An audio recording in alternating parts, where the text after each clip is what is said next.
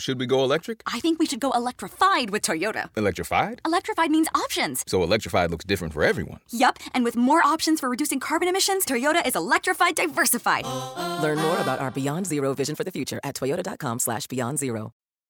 For all the times we didn't live up to our ideals, for all the times that we've made mistakes on the international stage, if we get democracy right, democracy is stronger around the globe. And when we don't get it right or we don't look like we care about it, others fill that gap. This is Radio Atlantic. I'm Jeffrey Goldberg, the editor-in-chief of The Atlantic.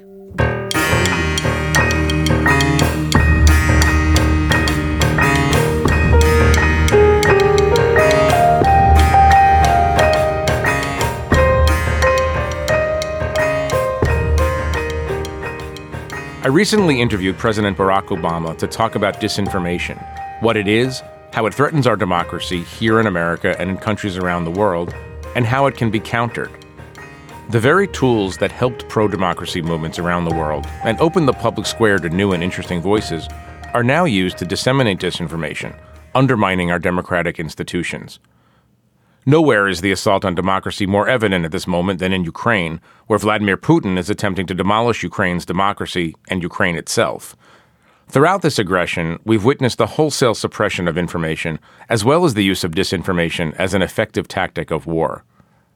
In this live conversation taped at the University of Chicago, I talked with President Obama about how he defined disinformation and what to make of its weaponization around the globe.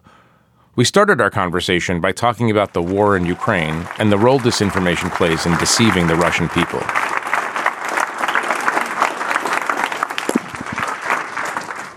Before we go directly into the subject of disinformation, there's a lot to cover. I wanted to ask you to talk a little bit about Ukraine, where we are right now, and something that I think everybody here would appreciate is the chance to hear you talk about this through the prism of your knowledge of Vladimir Putin. You spent a lot of time with him, a lot of time grappling with him. Spend a couple of minutes, if you can, explaining where we are and where you think this is headed. Well, it is a tragedy of historic proportions. That's not news to people here. You can see it. I think that it is calling the question about a set of trends around the world that we've seen building for some time. Putin represented a very particular reaction to the ideals of democracy, but also globalization, the collision of cultures, the ability to harness anger and resentment around a ethno-nationalist mythology.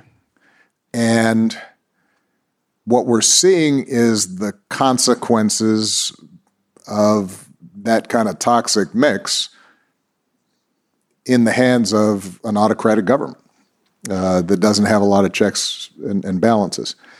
I think it is also fair to say that it is a bracing reminder for democracies that had gotten flabby and confused and feckless around the stakes of things that we tended to take for granted. You include our democracy in that? Yes. Rule of law, freedom of press and conscience, of the sort that one of your previous speakers represents, that you have to fight for that information, or you have to fight to provide people the information they need to be free and self-governing, that it doesn't just happen inevitably. Independent judiciaries making elections work in ways that are fair and free. We have gotten complacent. And I think that I cannot guarantee that as a consequence of what's happened, we are shaking off that complacency. I will say that as somebody who grappled with the incursion into Crimea and the eastern portions of Ukraine, I have been encouraged by the European reaction because in 2014, I often had to drag them kicking and screaming to respond in ways that we would have wanted to see from those of us who describe ourselves as Western democracies. In terms of Putin and where he takes this, there's been a lot of literature about this, a lot of reporting about this. I don't know that the person I knew is the same as the person who is now leading this charge. He was always ruthless. You witness what he did in Chechnya. He had no qualms about crushing those who he considered a threat. That's not new. For him to bet the farm in this way, I would not have necessarily predicted from him 5 years ago. How much of that is, there have been speculation of the psychology of how much of that is him aging, him being isolated during COVID, et cetera. But as much as I think we cannot count on sudden rationality from him, and as disquieting as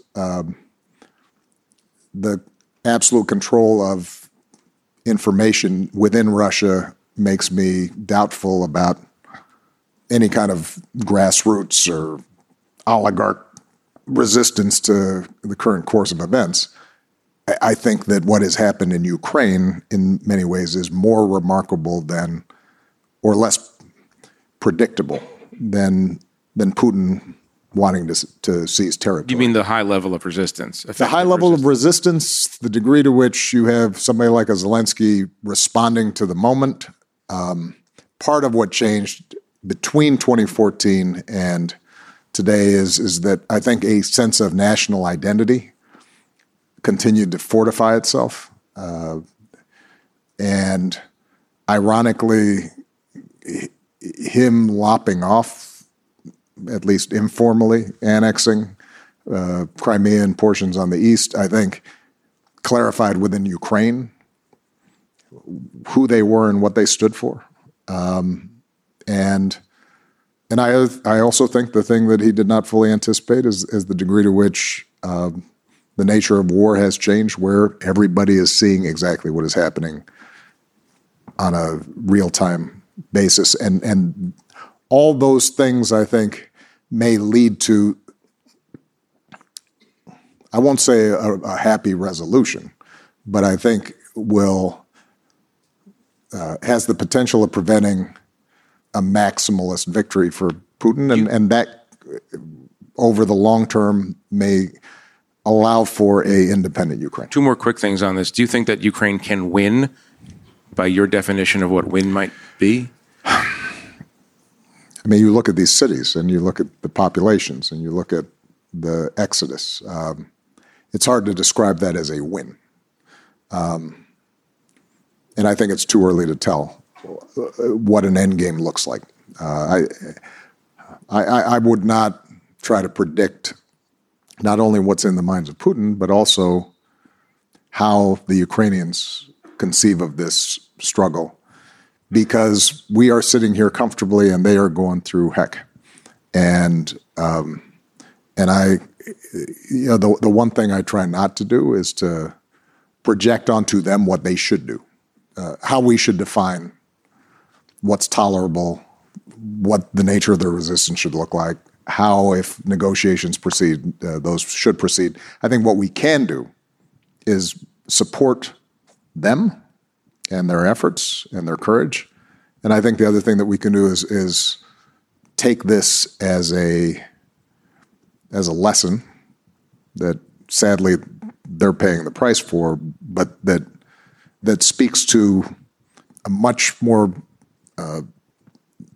bumpy, difficult, violent, challenging future for the coming generation if we don't get some things right here at home, in Europe, and in Asia, in Latin America, because these are not what's happening there is not isolated. What we're seeing is a reversion back to old ways of thinking about power and place and identity. And I think part of our complacency grew out of the notion that once the Berlin Wall fell and Mandela was released, and the world was flat, and you had McDonald's everywhere, and now suddenly that was it, and we were done. And we forgot that post-World War II 50-year stretch to 60-year stretch, that's the anomaly, right? And that there is millennia of brutality and pillage and violence and displacement and cruelty, we created a set of institutions out of 60 million people dying in World War II and tried to reconfigure how we might organize our societies. But it is not self-executing, right? It's something that we have to continually nurture and respond to new circumstances, whether that's changes in technology, changes in globalization, climate change. All those things require us to say, all right, what does that mean for our capacity to maintain human dignity and freedom and self-governance? And that's the prism through which we should be examining these questions and being willing to modify, adjust, reform our institutions to keep up with that. And that's something that I think we have not done as well as we need to. One last question on this. Back in 2013, 2014, if you can go back and do things over again, would you have done more to work against Putin's aims in Donbass and Crimea? I remember, you and McCain going at it at various points. Well, I actually don't, because the circumstances were different. The populations in Crimea certainly, and their attitudes towards Russia were different, which is why you did not have to have a full-scale invasion. The East was more complicated, and we had a very robust response that, as I said, required a lot of work with the Europeans in order to mount. And Ukraine itself was different. I mean, keep in mind that you had just had essentially a strong man who was aligned with Putin, and we had to intervene to prevent a massacre in the Maidan.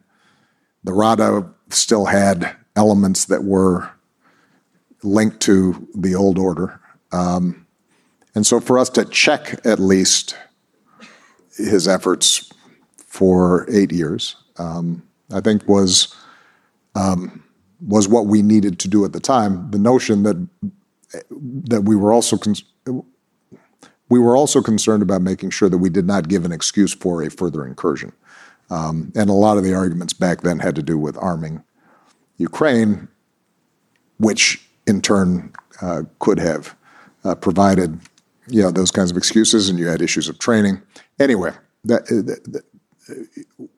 if you ask me what I'm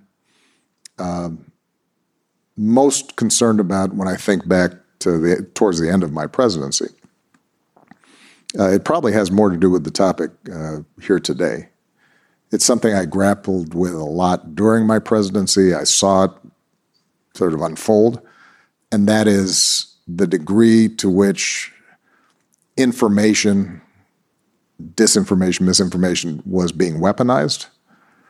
And we saw it, but I think I underestimated the degree to which democracies were as vulnerable to it as they were, including ours. Well, let me ask you about something notable that's happening in Russia, which is that despite a somewhat porous internet, globalization, everything else, most Russians, from what we understand from reporting, seem to have very little idea that Ukraine is not the aggressor nation, that it's not run by neo-Nazis, and so on. And so my question for you has to do with how do you break through to authoritarian regimes or populations controlled by authoritarians to give them your understanding of reality, democracy's understanding of reality? Well, I don't think we have an easy solution. I mean, we have courageous journalists. You saw a woman with a handheld sign go across the TV screen saying this is all a lie, and it, that obviously got suppressed quickly. Here's one way to think about it, though. For all the flaws that may exist in our own society, you can get any information you want right now. It's in your pocket. Or some of you are taking pictures, so it's right in front of you. Unfiltered, literally, there's nothing you cannot receive right now in this room. And yet, in our society, you have currently roughly 40% of the country that appears convinced that the current president was elected fraudulently and that the election was rigged. And you have 30% to 35% of the country that has chosen not to avail itself of a medical miracle, the development of a vaccine faster than anything we've ever seen before, which, by the way, now has been clinically tested by about 1 billion people, and yet are still refusing to take it despite extraordinary risks to themselves and their families. So if that's true in our society, imagine how any of us would process information if we are not if we're not seeing anything else, right? I have to be careful. The reason I'm pausing is I'm about to tell a dad joke.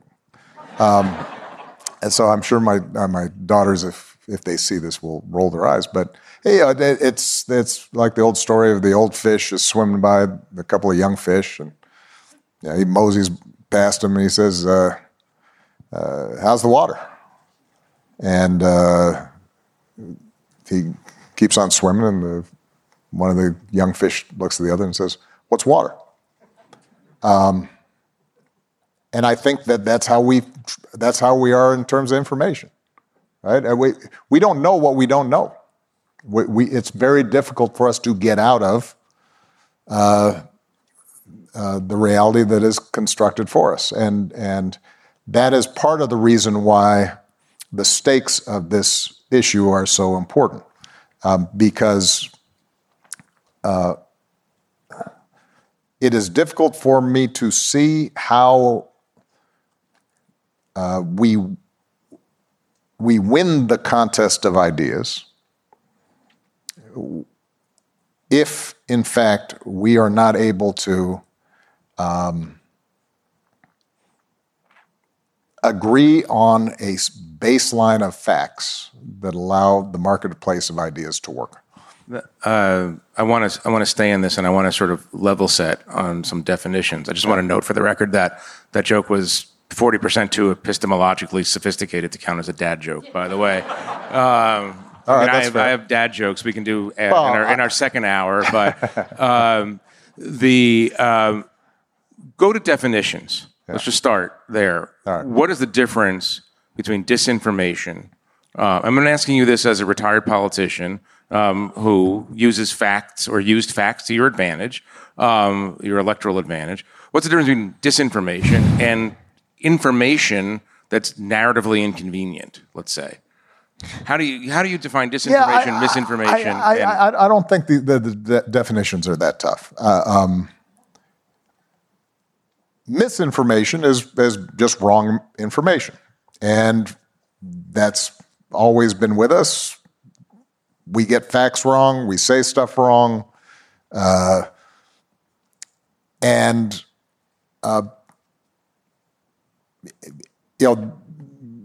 we're not going to solve for that problem anytime soon. The way I define disinformation is if you have a systematic effort to either promote false information, to suppress true information for the purpose of political gain, financial gain, enhancing power, suppressing others, targeting those you don't like, and that I think is entirely different from information that is inconvenient. If you're asking Jeff, I'll use an example. Because I think it also shows that sometimes we get too cute about this, and we're not operating on common sense. I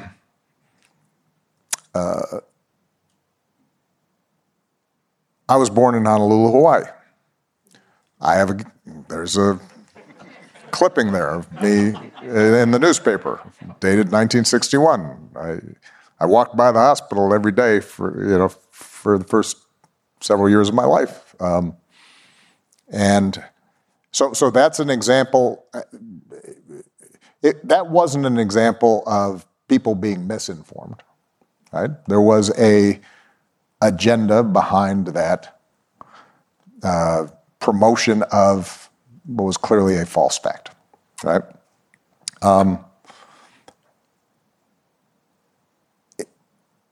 I was identified as having engaged in a political falsehood when I said we just celebrated the Affordable Care Act passage at the White House.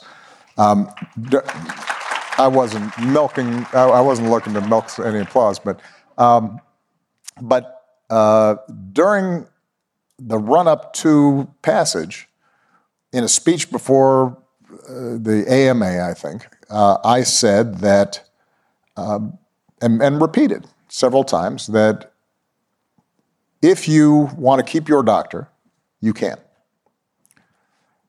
And the point we were trying to make is 85% of people had health care. One of the big problems in trying to get health care for the uninsured is making sure that folks who already had it didn't feel like, weren't vulnerable to scare tactics, that they were all going to be rationed and socialized medicine and they'd lose their plan to doctor. And we said, look, we're keeping the system for folks who have employer-based health care intact. Once we passed it and we were starting to implement, one of the things that we had done is to raise standards for what insurance could or could not provide, because there was a bunch of phony insurance on the marketplace that people thought they were purchasing insurance, but it turned out that when they actually got sick, there were so many restrictions to it, it didn't do them any good. And there was constant churn in this market. So when people were up for renewal for these ultra cheap insurance plans that didn't actually provide coverage, the standard we had set, it turned out they couldn't renew because those plans were no longer being offered. Well, many mainstream reporters, not just Fox News, said, look, he lied. You lost your insurance that you had and you were perfectly satisfied with. And I thought, well, I guess technically it's true that you no longer had the plan you had, because the bogus plans that you used to pay for that offered you no protection when you actually finally got sick, we regulated out of existence.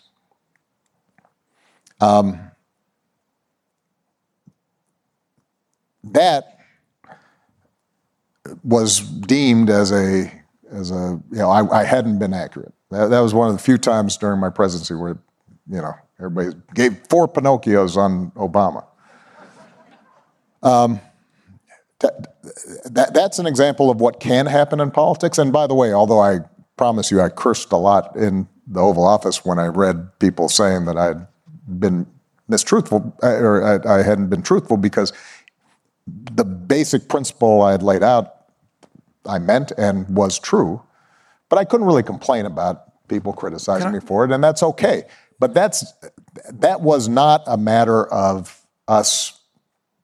Let me put it this way.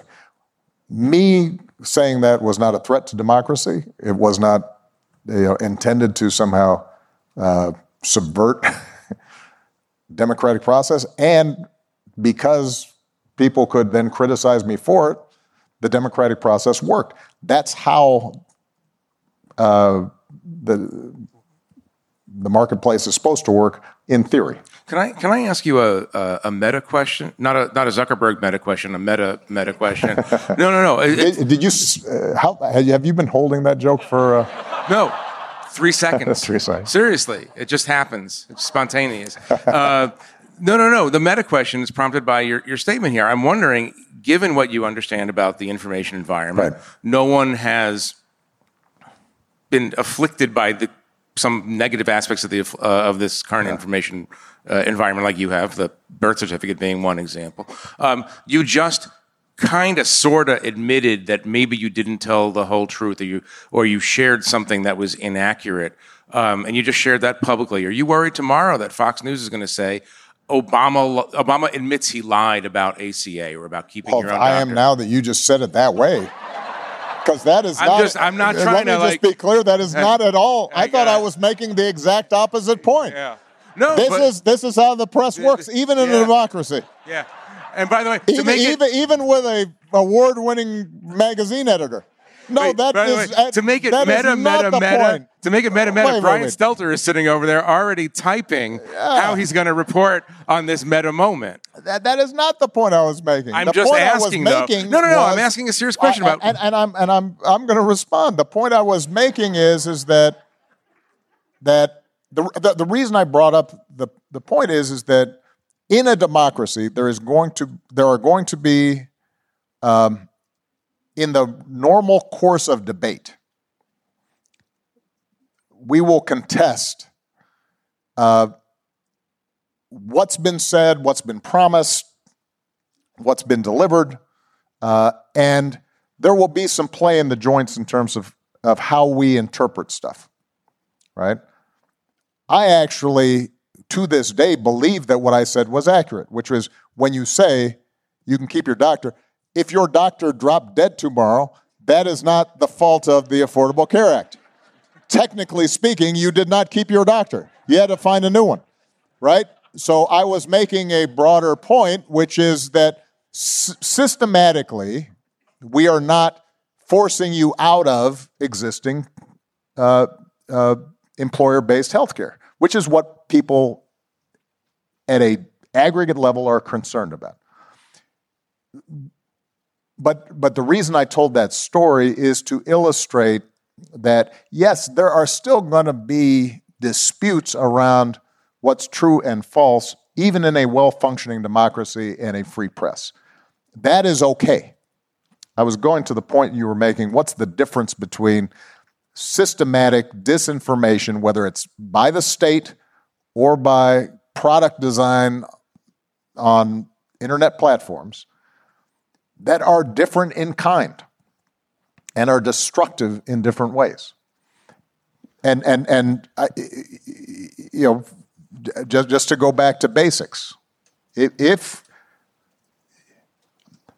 you think about our constitutional design, and obviously each democracy has sort of a different coding for how their democracy is supposed to work. But in our design, the theory is you have First Amendment, you have freedom of speech, freedom of conscience, freedom of the press, and everybody has a say. And in that marketplace, then we're going to sort out what's true and what's false, or what's best for us, how we act collectively, and so forth. In reality, as we all know, some voices have been louder than others, some voices were excluded entirely, but we did come to a point let's call it post-World War II. Because prior to that, sometimes we have a rosy, nostalgia about the past, and you have Father Coughlin, and you have the McCarthy era, and you've got the treatment of black people and brown people generally, and right.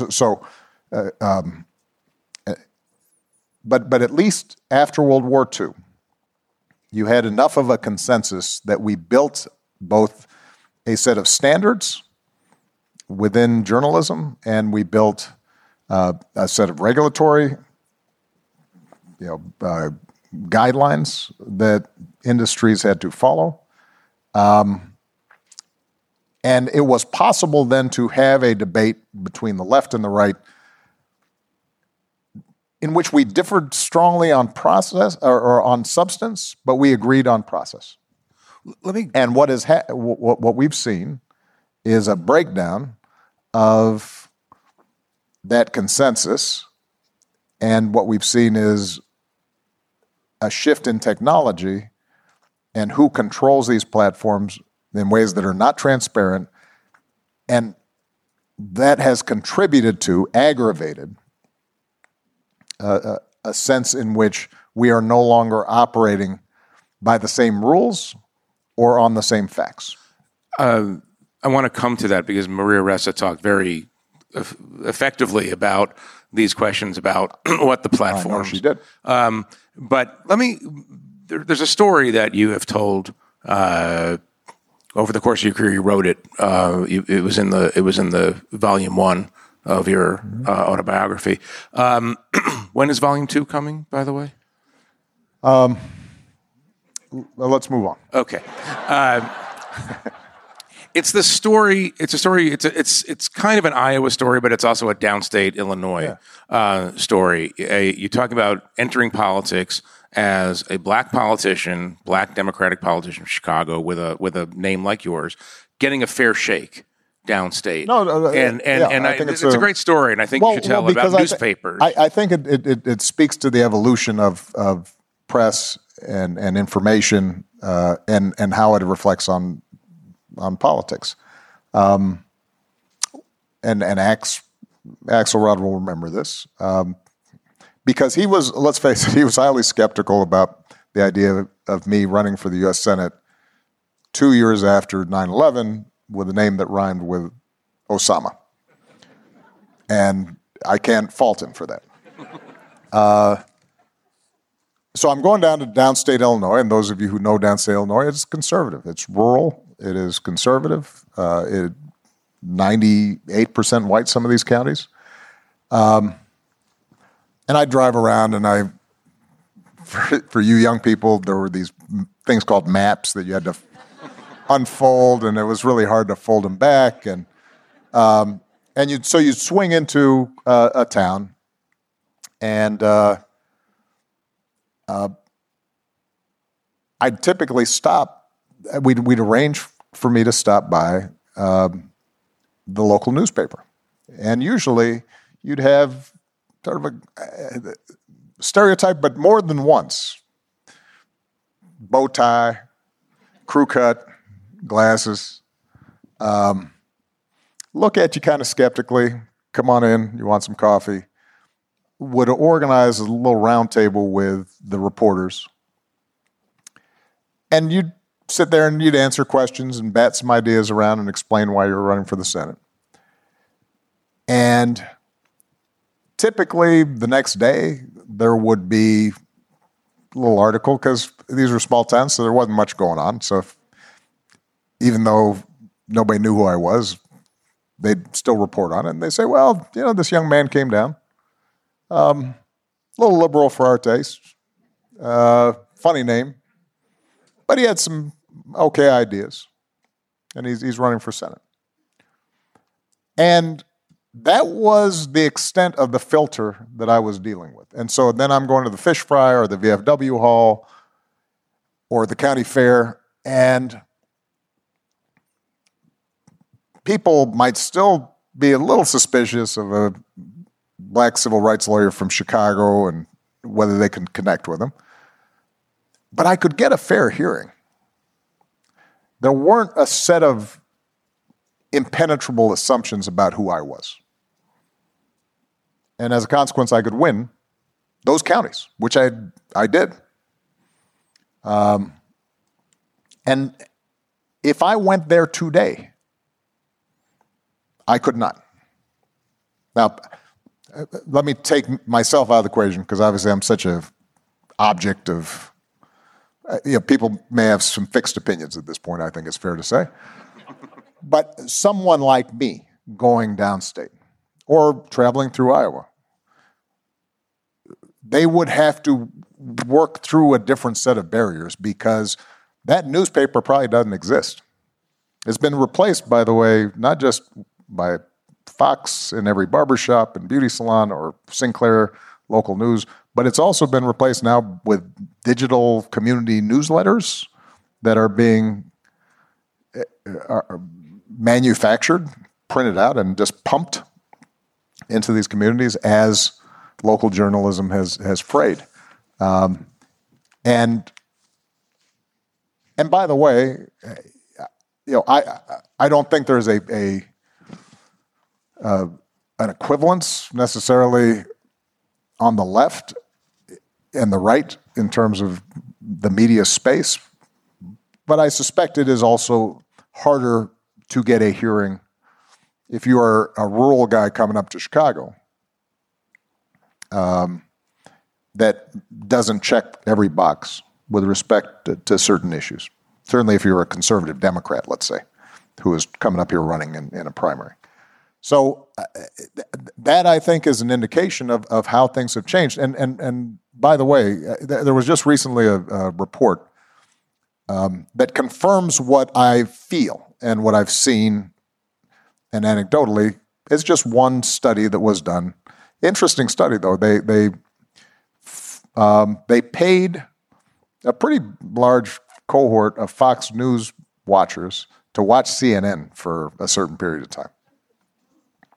Do you see this? And it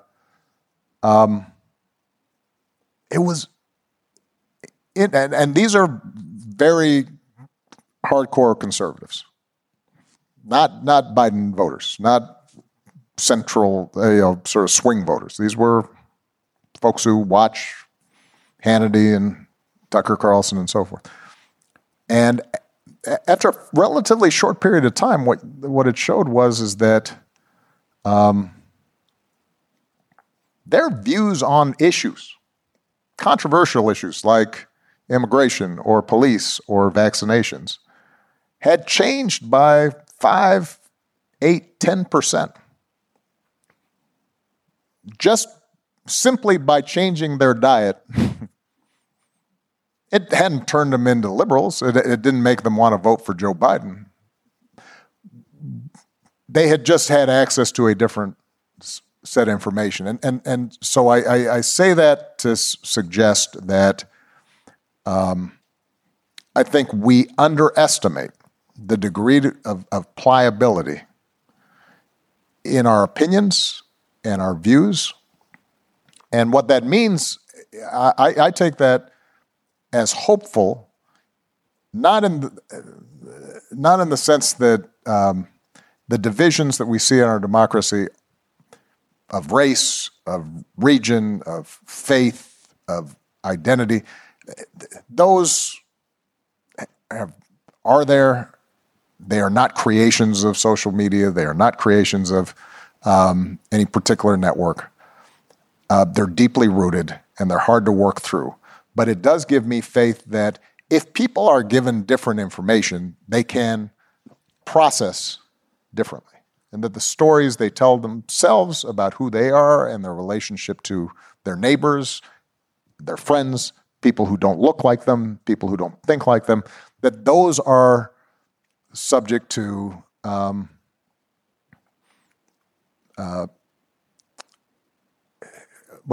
to quote Lincoln, you can either encourage the better angels of folks' nature or their worst. And democracy is premised on the idea that we can come up with processes including how we share information and argue about information that encourages our better angels. And I think that's possible. But we stay on this newspaper question and journalism question because this is not a natural disaster. I mean, yes, there have been unique pressures that tech companies have put on newspaper companies, but Alden Capital, for instance. Yeah. You guys did a great story about a venture capital firm that single-handedly scooped up and destroyed a whole bunch of newspapers in this country for profit. It's a man-made disaster in some cases. What is your specific recommendation about these news deserts that have been created across the country? And you could fold in the tech companies and their responsibilities. Why don't I step back just for a second and maybe just share a couple of assumptions that I have, in the interest of this transparency. Number one, as I said, I don't think that our media companies, our tech companies, social media created the divisions in our society. But I do think that what has happened in our media ecosystem is exacerbating and making democracy more difficult. Number two, I am close to a First Amendment absolutist. I believe in the idea of not just free speech, but also that you deal with bad speech with good speech, that you engage, that the exceptions to that are very narrow, and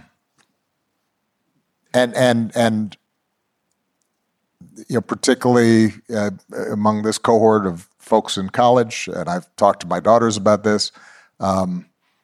I don't want us to be such a society of manners that we feel like our feelings are hurt and we can't hear something that somebody says and we wilt. I think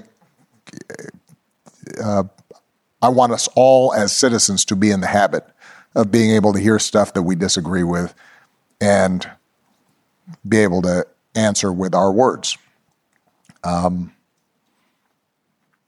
Number three, I think that duplicating the consensus that we had post-World War II, and you had 3 TV stations and newspapers in every major cities, in some cases like Chicago, multiple newspapers, and an FCC and all that. I think that's hard to duplicate, not just because of technology and the proliferation of content, but also because of the internationalization of content. That makes it more difficult.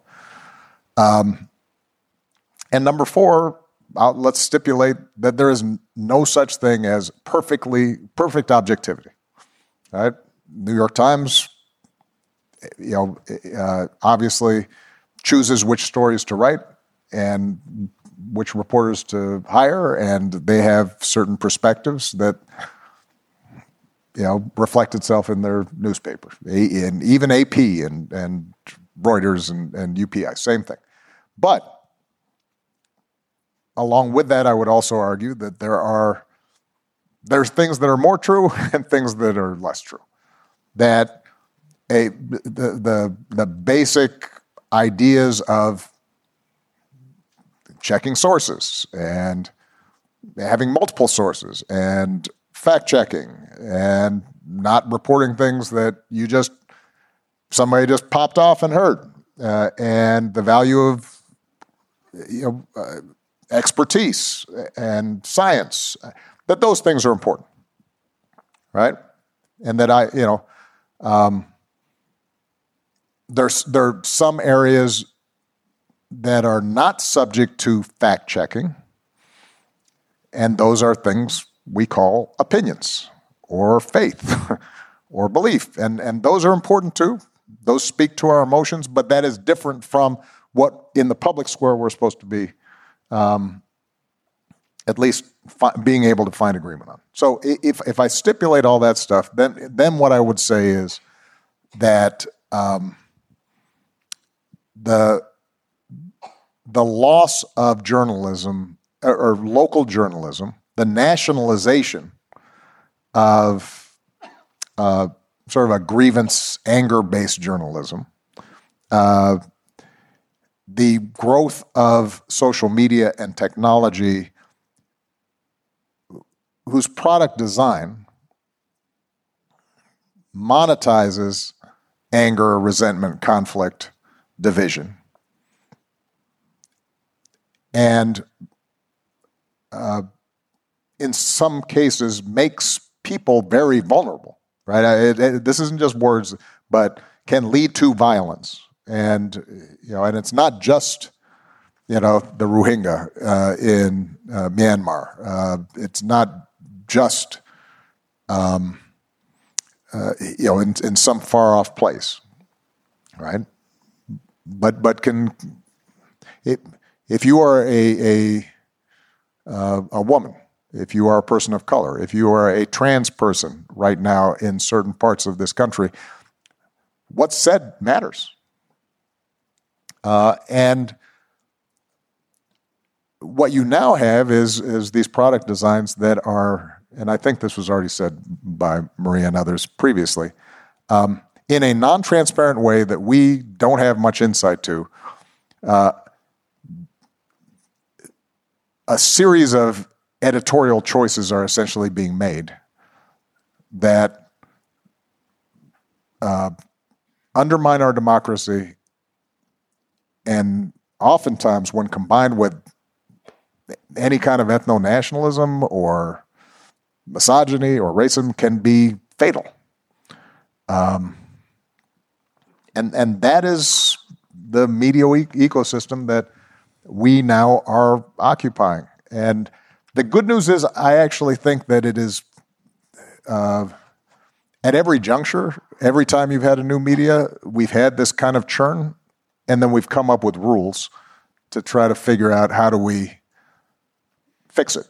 But in order to fix it, we are going to have at least a consensus about what's our North Star. What is the thing, the guiding principle around which we fix it? And my concern is right now that at least a portion of the country either isn't interested in fixing it or disagrees with what I would think our North Star should be, which is, do we have a free, self-governing society based on democratic principles? Let me ask a self-described near First Amendment absolutist, how would you very specifically want to regulate social media companies to make sure that they're not privileging anger, privileging division and polarization through their algorithms? So we've got a supply issue and we've got a demand issue for toxic information, right? And on the supply side, I do think that the tech companies are going to be increasingly the dominant players. They are private companies, which means that they are already making a range of decisions about not just what is on or not on their platforms, but also what gets amplified and what does not. And I think it is reasonable for us as a society to have a debate and then to put in place a combination of regulatory measures and industry norms that leave intact the opportunity for these platforms to make money, but say to them that there's certain practices you engage in that we don't think are good for our society, and we're going to discourage. And so a specific example would be there's been a lot of debate around Section 230. I don't know that entirely eliminating Section 230 protections from liability is necessary. I certainly think that providing Section 230 liability for paid advertising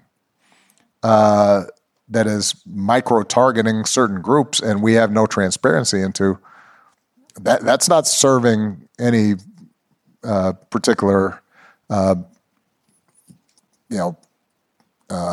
benefit in terms of startups or innovation or so forth. And that can be really damaging. So I think that we have to have a set of debates around that. And there are smarter people than me who are working on this. The issue of anonymity and the distinction between bots and humans or bot farms and people who actually have opinions. Are there ways of sorting that out? In some circumstances, it's important to preserve anonymity in terms of so that there's space in repressive societies to discuss issues. But as we've all learned, it's a lot harder to be rude, obnoxious, cruel, or lie when somebody knows you're lying and knows who you are. And I think that there may be modifications there that can be made. So look, the one thing that's interesting, if you look at, for example, Facebook's response or Twitter's response or YouTube's response post January 6th, they made a point of saying, well, we responded by doing a whole series of things, some of which then were reversed after the heat was off them, which tells me that they at least appear to have some insight into what's more likely to prompt insurrectionists, white supremacists, misogynist behavior on the internet, bullying behavior on the internet. They seem to know what it is. And I'm less interested in them in fairness to them, many of them will acknowledge we don't want to be policing everything that's said on the internet. But what they haven't been forthcoming about is what their product designs are, and there are ways in which a democracy can rightly expect them to show us. If not us, then a group of researchers. If they have proprietary concerns, that can be managed. But to show us in the same way that on any other product, like I don't know exactly how the inspections on meat are done. And if somebody says, well, we have a proprietary technique to keep our meat clean, that's fine. Take it up with the meat inspector. That's not my job. We can figure out how to. The same thing with cars. The same thing with toasters. This notion that somehow we have to preserve this information to ourselves because somehow we have proprietary interests. I think that's wrong. Now that's on the supply side. I do think that there is a demand for crazy on the internet that we have to grapple with. And, part of the reason I'm spending more time thinking about this through the foundation is because I work with young people from across the country and around the world who are working on climate change, racial justice.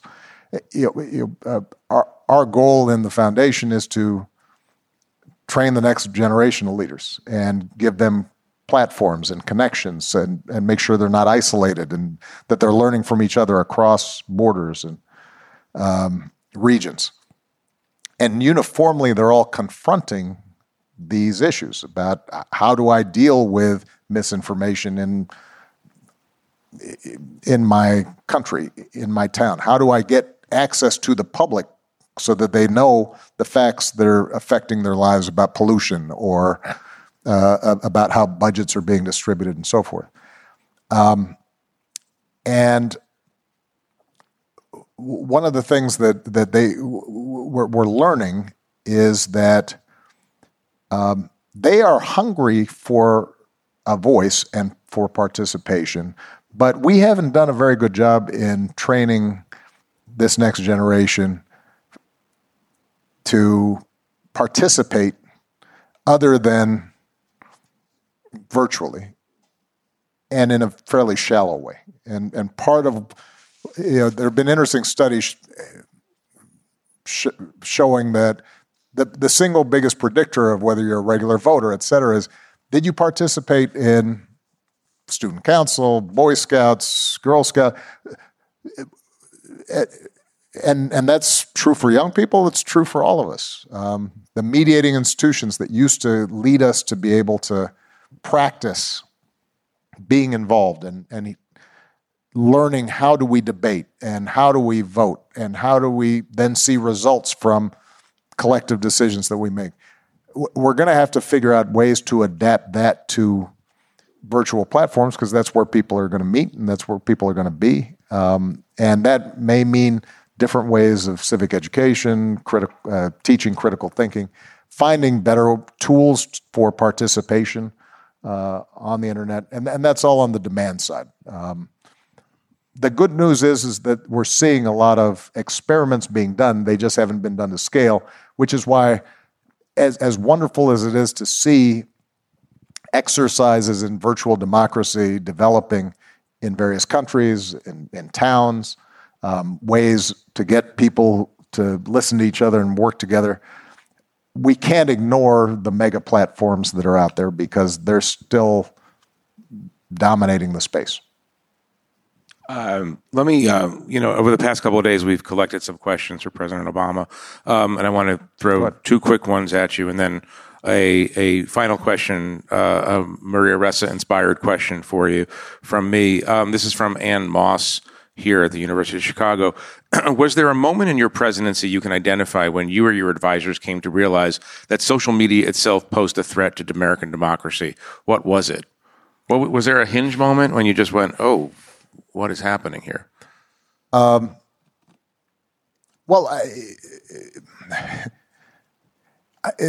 It's weird to remember that the smartphone came out in 2010. I mean, it's been 12 years since this ubiquitous thing came out. And so for us, what we saw was I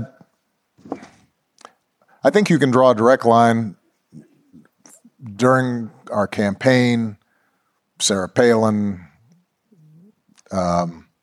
birtherism, death panels. There was what's been called truth decay, right? There was an erosion of what was considered acceptable to assert in the press, period. That's all pre-social media. So what I did see was, I think, a erosion of accountability norms and standards. Accelerated in political life, and then when social media hits, then I think that you saw it spread and accelerate. But I wouldn't say that even by 2012 that social media was the main carrier. I think it was actually in my second term that you start seeing not just bad information, but you also start seeing an acceleration of misinformation. And by 2016, that's when I think we know what happened. No, tell us. What? Please. Yeah. One more question. This is from Connor Lee, who's a student here at the University of Chicago. You've sort of touched on this, but it might be worth dilating on it for a second. What is your advice to young people who seek to play a part in protecting our elections and curbing the effects of disinformation on those elections? Well, I think young people are going to have to help us reinvent.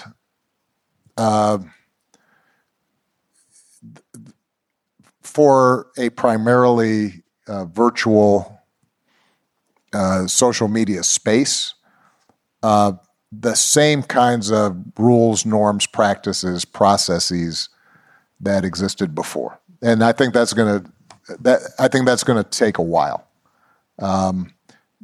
But you are going to have a better idea of what works and what doesn't to encourage veracity, accountability, the ability to listen to people who you don't agree with, to create those spaces. And so, through the foundation and other institutions, we're really soliciting from young people ideas and trying out a bunch of things. I think this is going to be, it's going to take some time. I don't think this is there are no silver bullet solutions to this, and I don't think that it's going to be solved in a year or 2 years or 4 years. I think this is building up the habits, the muscles of democracy that have atrophied is going to take some time. But I'll close with what I said before. If you ask me how I'm going to sort through what are a set of genuinely difficult questions, technological questions, free speech questions, how do we encourage citizens questions? If you ask me, what's my guiding principle? My guiding principle is, does this make our democracy stronger or weaker? And when I say democracy, I don't just mean elections. Does this make a multiracial, vast, diverse country more likely to work together and to affirm basic notions of fairness, process, truth, or is it sending us in the reverse direction of tribalism, resentment, anger, division, and so that's what I'm thinking about. That's what I'm working on, and the reason that it's important for us to get this right. You started with Ukraine, I'll end with Ukraine. This is an international trend. And the one thing I'm here to report on about America is, for all the times we didn't live up to our ideals, for all the times that we've made mistakes on the international stage, or been hypocritical in terms of how we applied our faith in democracy.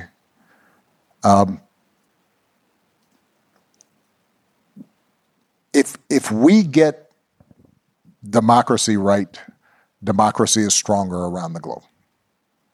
And when we don't get it right, or we don't look like we care about it, others fill that gap.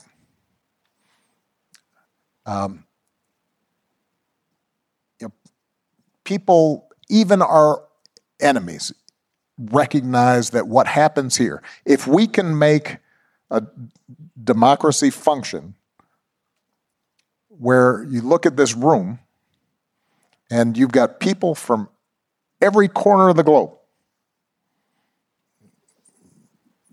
every racial group, every ethnicity, every religion, every culture, that if we can figure out how to live together and treat each other with dignity and respect, then others start feeling like, well, maybe it's possible in our place, in our country too.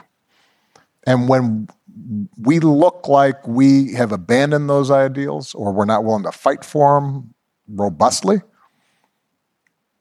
then around the world, people start saying, see, that was always a pipe dream, and the Putins of the world have a much easier time. So. There are a dozen other subjects to talk about, but we're well out of time. And just a reminder that we're meeting here again at 9. We have an amazing program tomorrow, and I want you all to come. But in the meantime, please join, on behalf of David and the Institute of Politics and on behalf of The Atlantic, please join me in thanking President Obama for his time today. Thank you, everybody.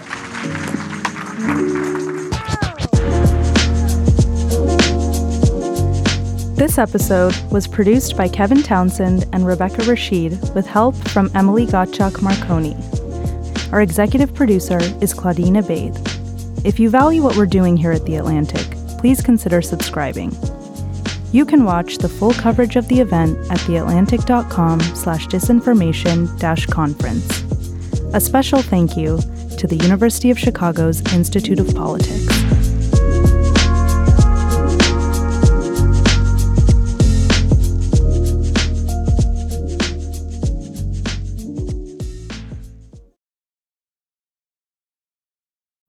So, should we go electric? I think we should go electrified with Toyota. Electrified? Electrified means options. Yes, we could go all electric with a Toyota BZ4X, but then there are hybrids like Grand Highlander, or we could do something in between like a RAV4 plug-in hybrid. So, Toyota is electrified diversified? Yup, and with more options for reducing carbon emissions, the closer we all get to Toyota's Beyond Zero vision for the future. Exactly how much coffee have you had this morning? Learn more about our Beyond Zero vision for the future at toyota.com/beyond zero.